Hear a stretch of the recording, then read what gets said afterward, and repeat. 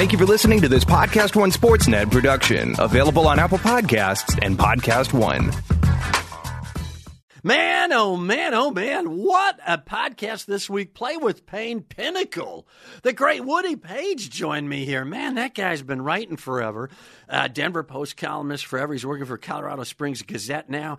Got his own podcast, Woody Page Podcast, coming up right here on Podcast One. Check that out. Man, he revealed things. I didn't know this. He goes all the way back to Elvis Presley. Hung out with him as a kid in Tupelo, Mississippi. Unbelievable. And then his greatest athletic moment of all time, had three women that he broke up with that they broke up with him, had them all on the same date at the same time. Boy, talk about lateral movement and cone-to-cone speed.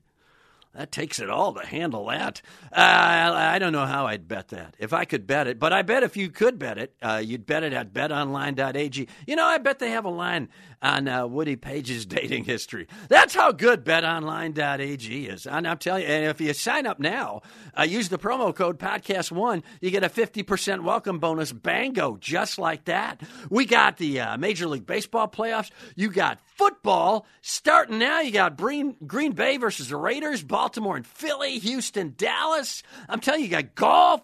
You got soccer. You got believe me. Go to betonline.ag. Do yourself a favor. Just sign up, okay? You're going to get a 50% sign-up bonus, and you're going to have a ton of stuff to bet, and you can bet in-game. You can even text Bet Now to 238-669 and get the same 50% welcome bonus. So go now. betonline.ag, your online sportsbook experts.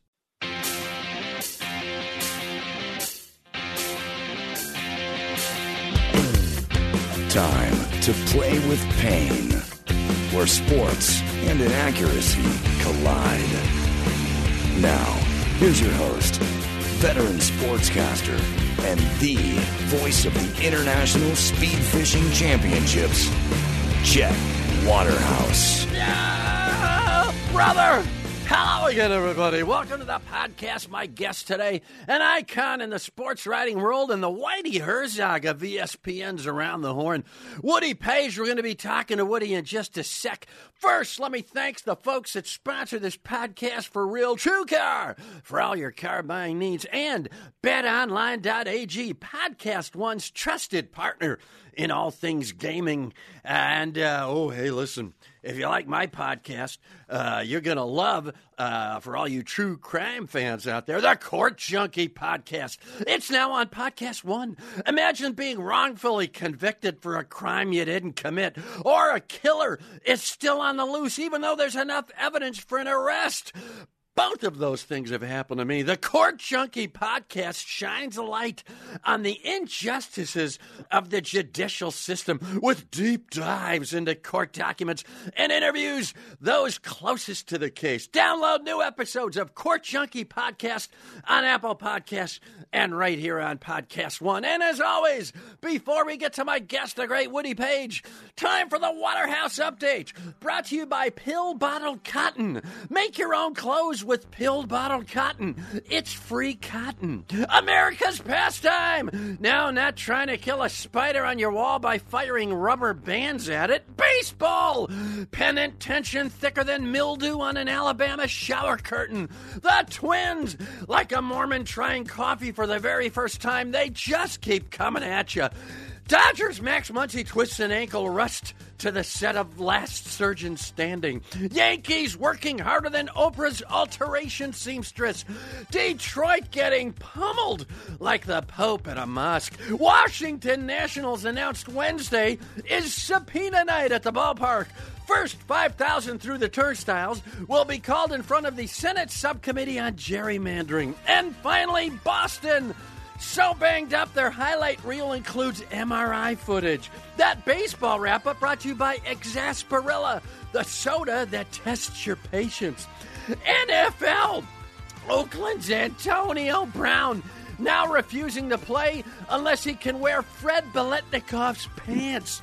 Giants rookie quarterback Danny Jones fighting harder than passengers on a United red-eye. Eagles sign retired quarterback Josh McCown, who kept in shape by chasing bird scooters. Pats placed receiver Josh Gordon on the non-football injury list. Gordon sprained his wrist sculpting a bust of Enrico Fermi. Vegas says the Bears will win the NFC, and Detroit's season is over quicker than a 50-year-old trying a hoverboard. That NFL wrap-up sponsored by Milk Flakes, the cereal that's wet even when it's dry. Golf! PGA trying to speed up the pace of play will let Howie Mandel run free on the course with a stopwatch and an air horn. And finally, this week in sports history, the year 1951, the place, Cleveland, Ohio. Indians GM Bill Veeck sends in 3'7" Eddie Geidel to pinch hit. Geidel drew a walk, but not before driving a ball 471 feet down the left field line, just foul. Geidel tried to steal second, came up short. This Waterhouse Update brought to you by ScornHub.com. Videos of hot moms who disapprove of your actions. Now, finally, it's talk time. My guest today, a sports writing legend at the Denver Post, now with the Colorado Springs Gazette. He's got the Woody Page podcast premiering this week right here on Podcast One, and he's the only member of ESPN's Round the Horn who's not using Invisalign. Woody Page. Woody, how are you? Oh, the chat with Chet. I can't wait for it. I'm coming to you from the Mile High City, which has a couple of meanings these days. Yeah, no kidding with that. Yeah, you got a very crazy state there. They're kind of yo-yoing back and forth. They got the gun thing, and then they got the pot thing. And maybe those two kind of, they might just balance each other out. I'm not sure. Yeah, we just added mushrooms. You can now do mushrooms in Colorado. Wow. And I'm not talking about the ones you put on a salad. No, not steak and mushrooms. You're talking right. major. Hey, thank you. People should know you and I hooked up with you several weeks ago. Love your podcast, and actually, only time I've ever asked to go on some kind of podcast or radio show. Well, that's and we've been quite an on honor. it, and I'm glad we were able to do it. Huge honor. I'm not happy with your discussion of cotton, because when I was a little kid in the South, I actually picked cotton, and I'll tell you what, that was no fun. So I'd never wear cotton shirts or pants or anything. Yeah, that's tough on the knuckles. That's like a gravel infield back in the old days. You grew up in Tennessee, right? Tennessee. Yeah. My family grew up in Mississippi, Tupelo, which is only known because that was the hometown of Elvis Presley. And I grew up in Memphis, Tennessee, and spent much of my early adult life there, and then moved to Colorado when I was about 30. So I've been in Colorado for the last 40 years or so. Greatest athletic moment. I don't care if it was yesterday, if it was back in high school in Memphis, or even grade school in Memphis, or, for instance, in my case, kindergarten was probably my greatest athletic moment. I had dated 3 girls that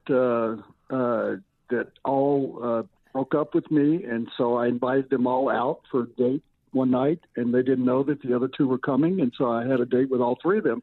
That was my greatest athletic night. Yeah, that takes stamina personified. Plus, you got to have range, Woody. You got to be able to go to your left, your right, low, high. You got to hit with power, hit for speed. You got to do it all with three gals there. Yeah, I was a 3-tool guy that night. Yeah.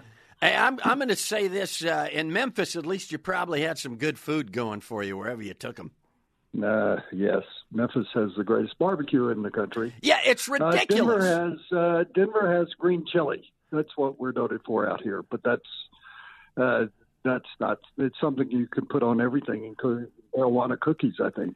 Yeah, and you know, it involves all 3 of those things we were talking about, because green chili tastes better on marijuana, looks better on mushrooms, and you'll probably wind up getting in a fight for the bathroom, so you're going to need a gun. That's my guess.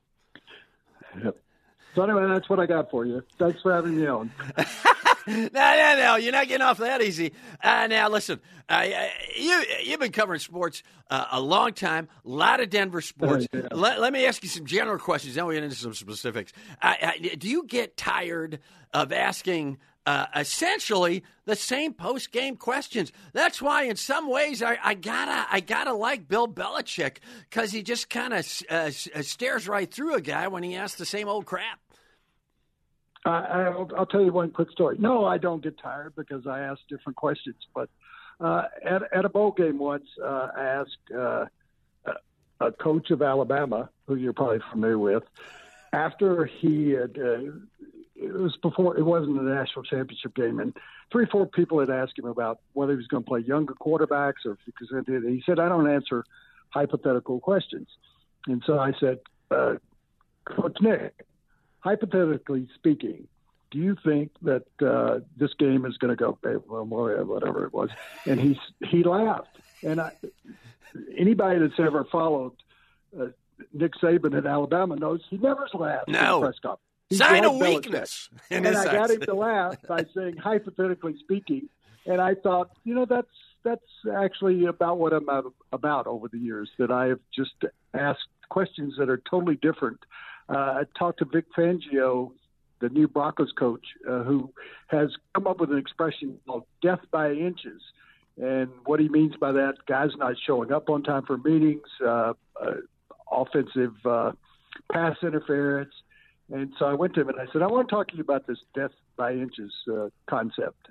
And he said, "Sure, yeah." I said, "Where'd you get it?" And he said, "An old coach mentioned it to me once." And I said, "Do you know that William Shakespeare, in a play, actually wrote about death by inches?" And he said, "Well, that'll be the only time my name and William Shakespeare are in the same question." That was a great answer. So I always try to look like you. I look at the different way to approach players, and I think if you have a conversation with them about it, they usually enjoy it rather than get the same old questions.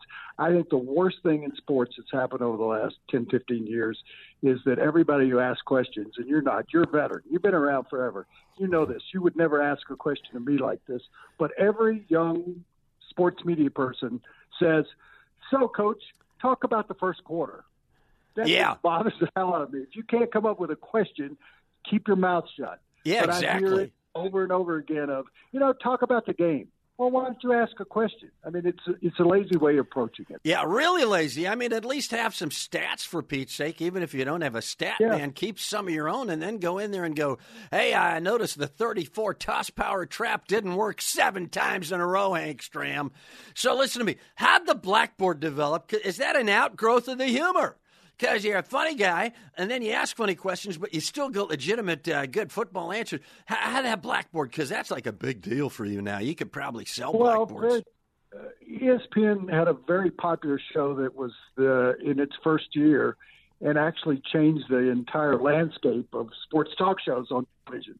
Because, now Fox, ESPN, every show has 3 or 4 people on it, or 2. Tony Kornheiser, Michael Wilbon started that. And they came to me and said, "We want to do a lead-in show," because their lead-in shows for years had not been very successful. And I said, "What kind of show are you talking about?" "Well, we're going to double pardon interruption. We're going to do 4 people." And I said, "Well, what is my role?" And they said, "You're going to be like Hollywood Squares. You're going to be the guy to block in the center square." Sure, you're Paul Lynde. It was explained to me. And so I was doing the show for about a year and a half with Max Kellerman as the host.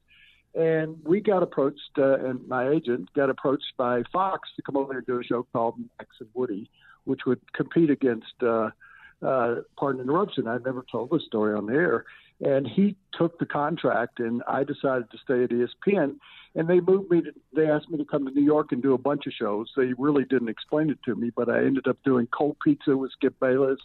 I did First and 10. I did an American Idol kind of show that was called Dream Job, where we picked out of 50,000 people who applied at the ESPN, the old ESPN zones. Sure. I was a judge on the show.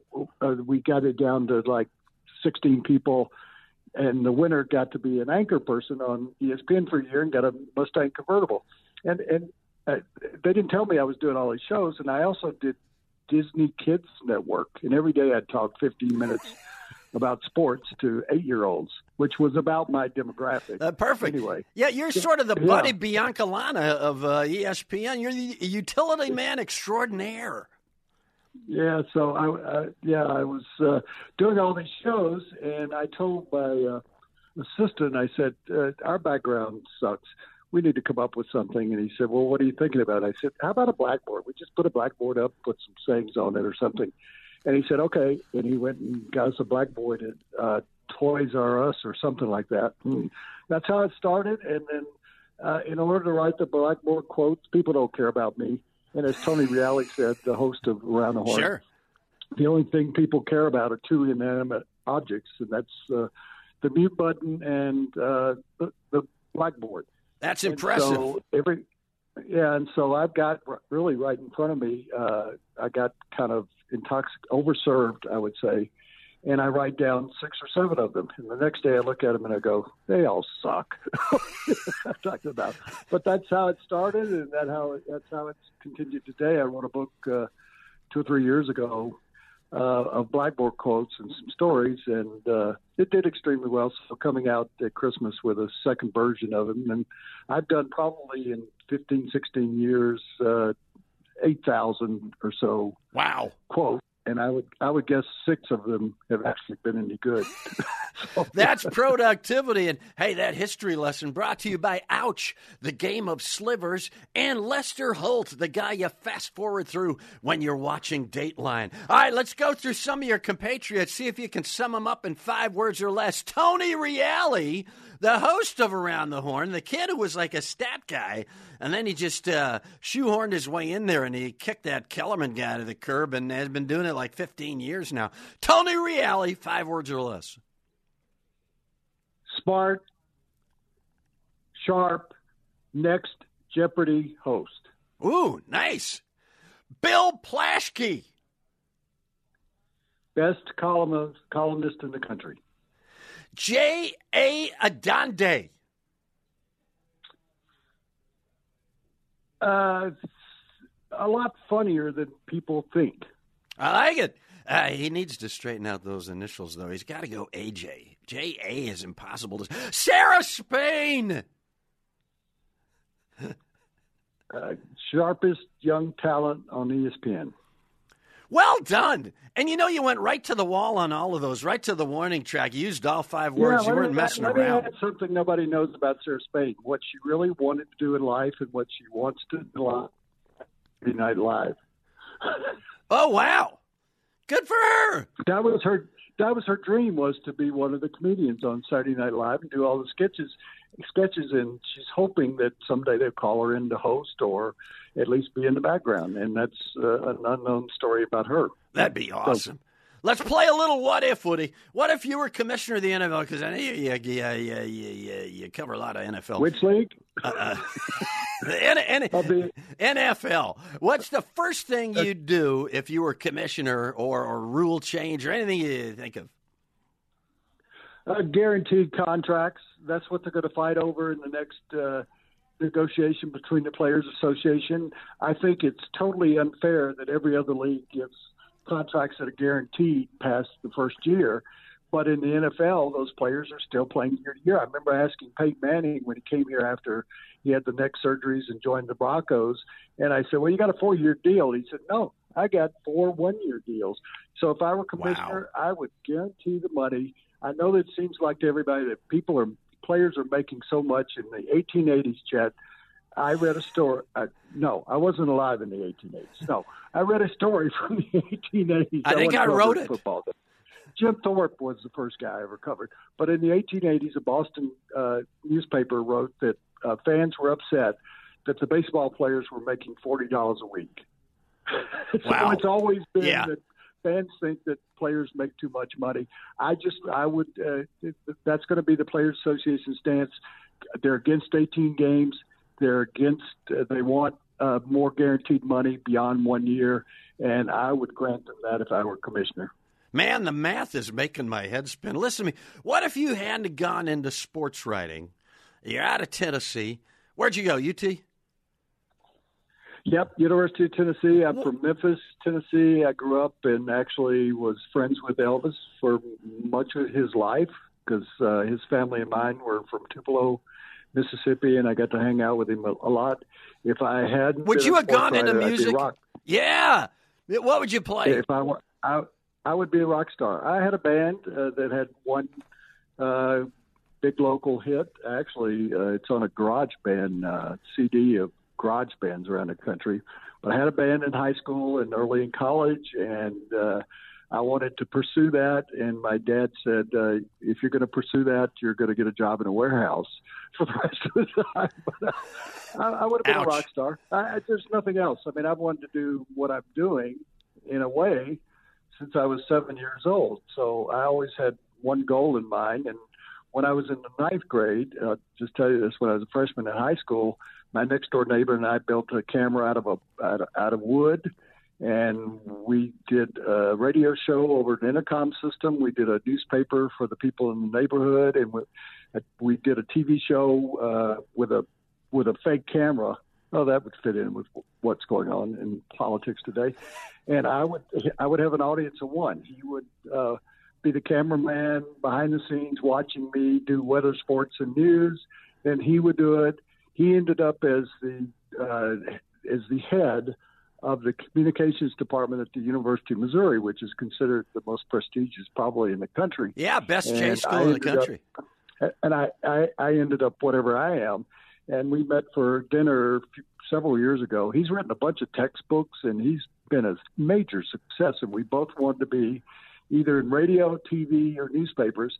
And we met, and I said, you've written 5 textbooks. You're the head of the most prestigious journalism department anywhere in the world. He said, yeah, but you got a chalkboard. Exactly. You got a chalkboard and book. You were the Ryan Seacrest of your time, Woody. You were doing it all. I need a skinny black tie. Yeah, exactly. No, I'm enjoying, like you. You've been around forever. Yes, You've I have. Doing it all. I have done it all. I grew up listening to Harry Carey. Sure. I grew up listening to you, so I have followed both of your careers, That's trying impressive. to be the best I can. And I want you to look up sometime and see what the beer was. You do all these commercials for these different sponsors. Sure. Have your producer, while we're talking, look up the name of the beer that Harry Carey first had as a sponsor when he was doing the Cardinals. And you can't even say the name on the air. Wow. Holy smokes. Man, oh, man, I wonder what that was. It can't be Busch. Is it Busch? He did Busch. He did all those Budweiser beers. Before he was involved with Budweiser and got involved with one of the Budweiser family, the Busch family. But I would tell you that it's spelled sort of like Grisedyck. Wow. It's the real beer. Oh, my goodness. I think they're one of my sponsors, Woody. Grisedyck beer. Sure. If it isn't, you should get them because they're back. They have come back. They're now selling in Milwaukee and St. Louis and some other places. They were out of business forever. Yeah, I think their slogan is Grisedyck malt liquor. It's not beer, so don't call it beer. Something like that. Yeah, it's like that, but the E is pronounced like a Y. Wow. Oh, brother, the FCC's coming after me. Now, listen, before I get into a couple of things here, Elvis, you were hanging out with Elvis. I can't let that go. As kids, or how'd you run into, because I know you guys both grew up in Tupelo, and you stayed in contact a little bit? Yeah, we did. I'm actually, I know what home he's living in, but seriously, when I was 4 or 5 years old, Elvis was a teenager. We both lived in government housing project in Memphis near downtown. Wow. You could only live there if your family made less than $30 a month, and my dad made $1 a day. So we lived there. Elvis would stand on his front porch and sing with his guitar, and I was one of 3 or 4 people that would sit there and listen to him every day. Wow. And I went home and told my mom I said, there's this guy named Elvis down there. She said, yeah, he's trying to be a country singer or something, and he'll never amount to anything. And my mother told me that in the early 50s. And so I knew him early, Mom. and then later on, one of my cousins was a member of the, quote, Memphis Mafia, which were the guys that surrounded him, his posse. Sure, yeah. Early day. And I'd go over to Graceland, and we played. My cousin who worked for him would call and say, "Get a football team together," and we'd play touch football against him. And the idea was, if you ever caught a ball, don't tackle him, don't touch him. And he caught a ball, and he fell into a hole that was on this public playground, and he broke his thumb. And it was an international story. You can look that up too. Wow. And they were screaming and yelling at us that we caused the broken thumb. He wasn't athletic. He just fell down and broke his thumb, and that was a major story. Yeah, and later that week, they found the hole, shot to death, and dumped off a highway. Nobody messes around with Elvis. That anecdote. So I used to go over to Graceland and hang out, and he would sit in the jungle room. If you've ever heard the song, sure.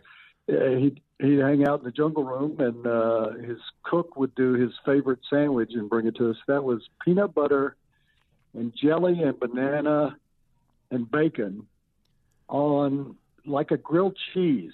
I love it. And it had about 8,000 calories. So those people who wonder why Elvis was kind of the fat Elvis period is because he ate those sandwiches every day of his life. But yeah, I got to know him. And then when I moved to Colorado, he used to come here on vacation, and we went to the same restaurant. And I saw him in '77 when he was doing a concert and in Vegas, and he came to Colorado, and he died shortly after that. Wow. Let's see Tony Kornheiser top that for backstory. Listen, I got one of the most experienced sports writers in the country with me. Time for Advice Corner. Actual takeaway from the great Woody Page. Woody, I'm going to ask you like 5 almost legitimate questions here because, there's kids out there. They might be looking for a pathway to take that isn't dangerous and with their lives, and they might want to get into all kinds of things that you're already kind of doing. So let me throw these questions at you. See if you can answer. See if you can give a halfway decent answer here. If it's a halfway decent question. Best way to kill time in an airport, because I know you've done a crap load of travel. I used to travel 200 days a year. The way I do it is these days I do it by looking at social media.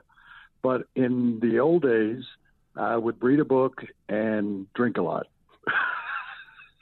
Man, oh man, that sounds like every professor I ever had in college. Read a book and drink forever. Hotel room tip. What's your favorite shortcut in a hotel room that helps you? Mine is I don't let the maid in ever.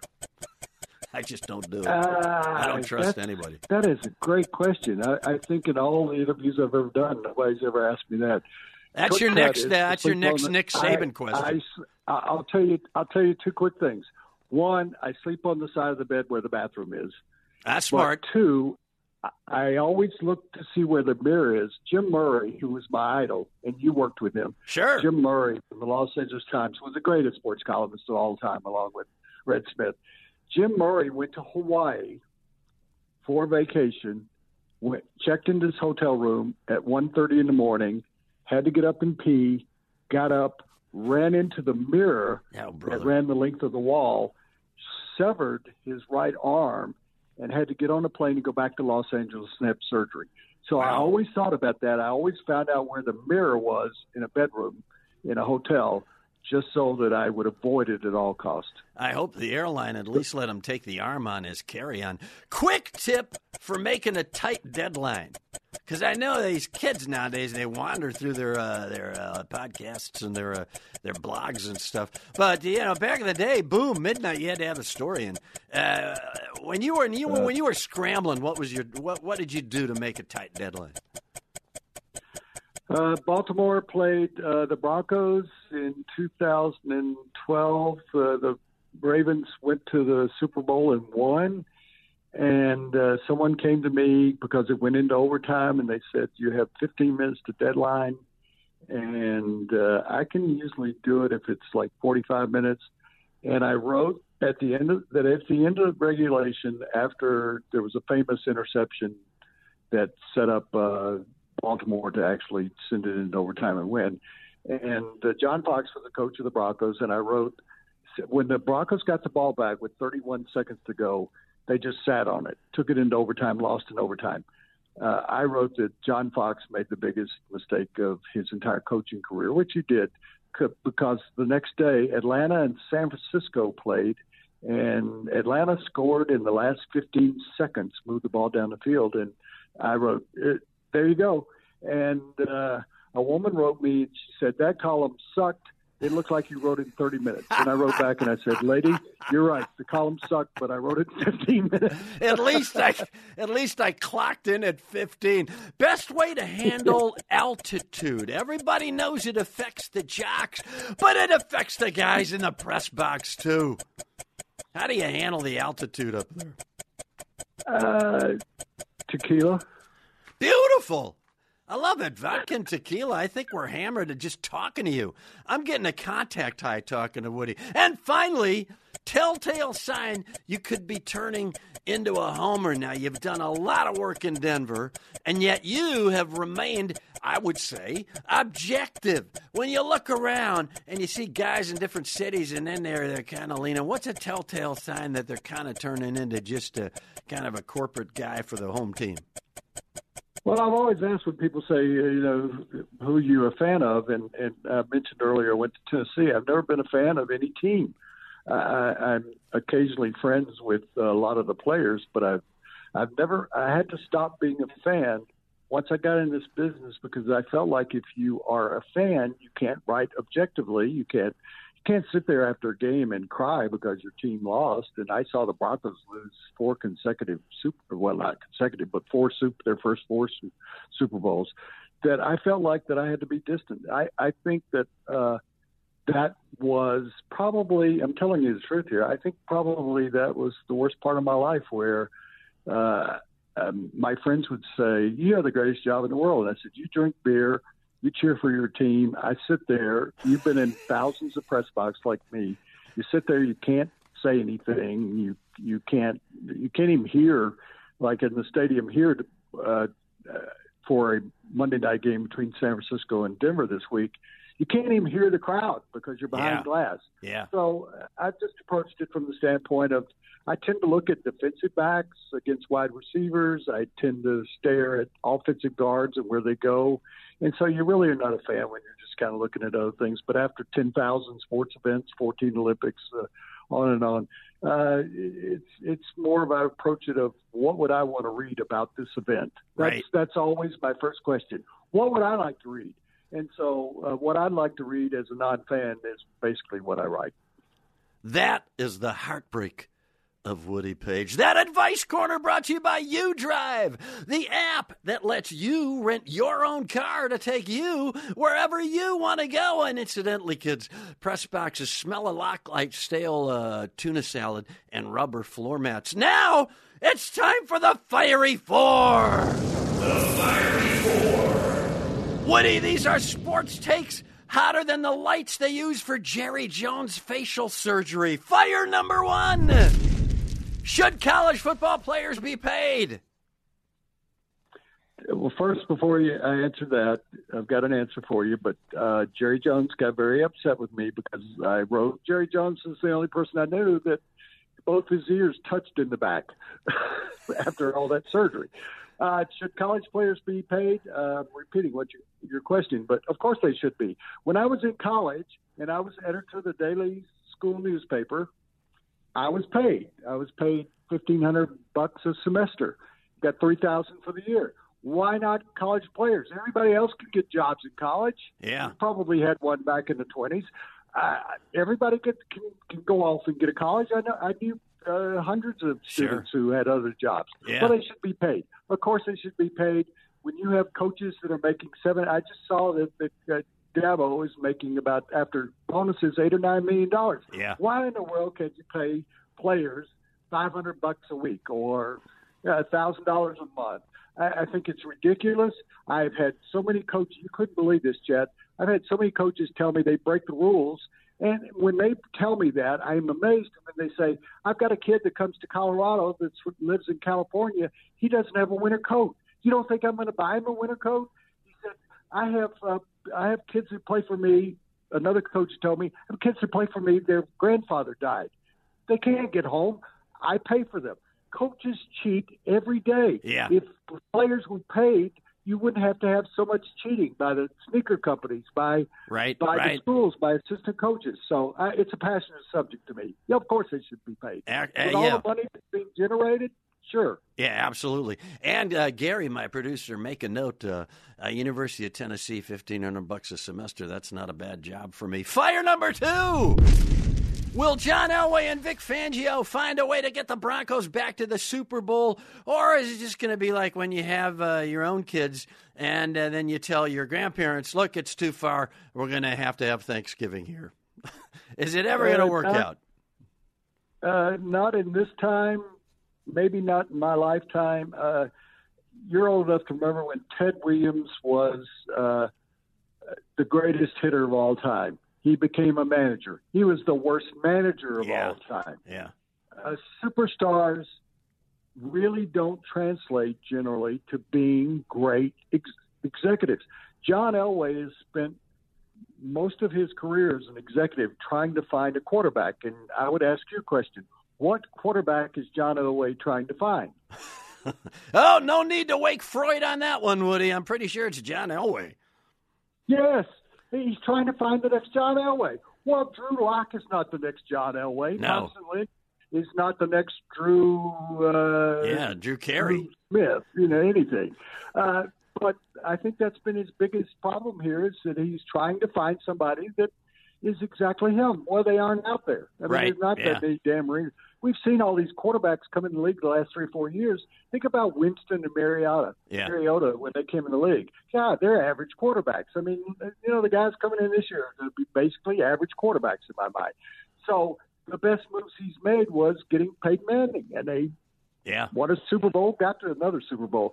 John Elway and Vic Fangio. Fangio's a great defensive coach. Reminds me of Wade Phillips without the folksy humor. Yeah. But they'll be 8-8 this year. They'll maybe if Flacco plays like he did at that Super Bowl year, maybe they'll be 9-7. But no, this is a team that's middle of the pack and will be for another 2 or 3 years. Although they have the greatest edge rusher pair, I think, in Von Miller and Bradley Chubb. But the defense is going to have to hold them together. They got a second toughest schedule based on last year's records, and I think the Chiefs are a better team. You and I know that. Right. Chargers are a better team. They got the 4th best quarterback in the division when you factor in Derek Carr. No, it's not going to happen now. And John's in the middle of a 5-year contract. It won't happen while he's here. Finally, fire number 3. Who's winning the World Series, and can the Rockies ever win one?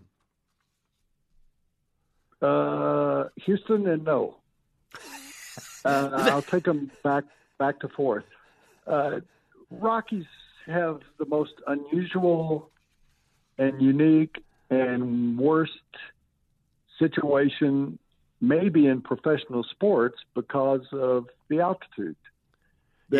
Oh, sure, they can score 11 runs, but their pitchers give up 12 runs. It is a difficult – I've tried to think of everything they could possibly do, and they have too, obviously. But it's such an inconsistent place. They're the only team, Chad, in baseball that since they have been in history, only team in history that's never won a World Series. Even the Marlins, who came in the same year they did, they've won 2 World Series. The Rockies have never won a division. It's just too inconsistent here. In regard to the first question, I think Houston, with the move they made at the trading deadline with Zach Greinke, when they throw those 3 pitchers at you, that's all they need in every series. They don't need any more than 3 pitchers. And so they got a competent enough bullpen. They got an offensive lineup that's great. It's the Yankees can talk all they want to, and the Braves. No, it's the Houston Astros. I mean, they were so bad for so long, and they turned it around, and now they're so good.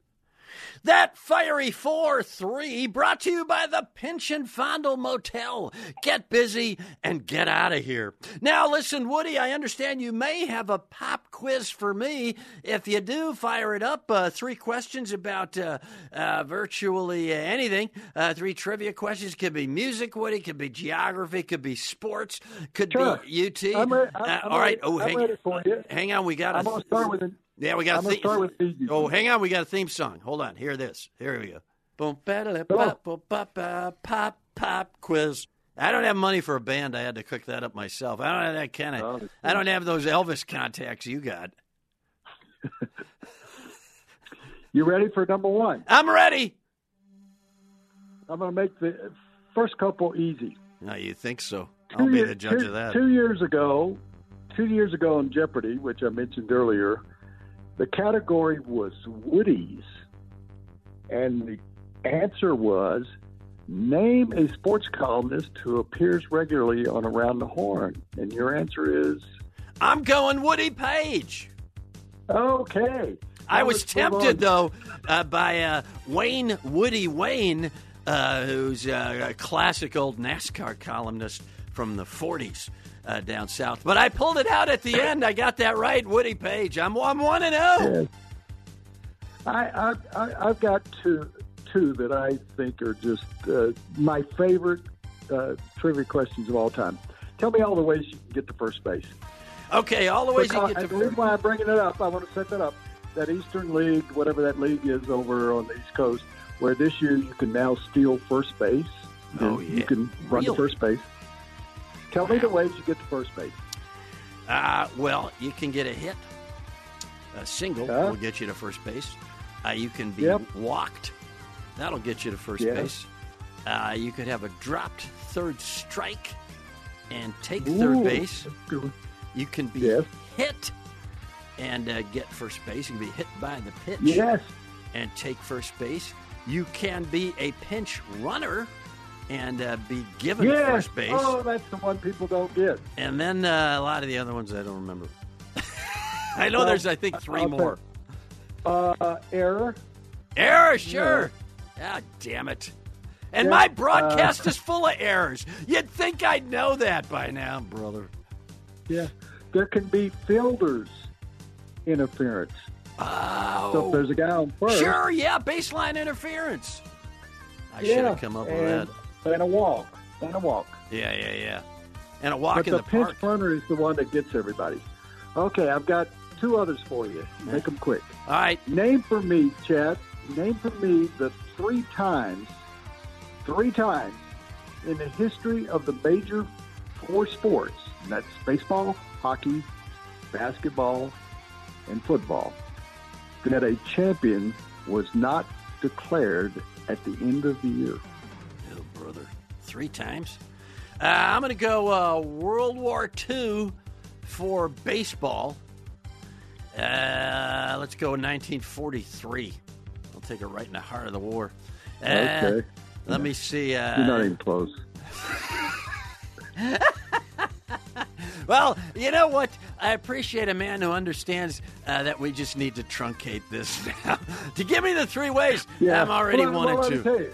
Okay, 1919, because of the Spanish flu, the 2 teams in the Stanley Cup playoffs were tied at 2-1, and the Montreal Canadiens could not field more than 3 players for the final game, and so they called it off, and they didn't declare a Stanley Cup winner or a champion, or anybody got the cup. That's why to this day in Montreal, you cannot get Spanish rice.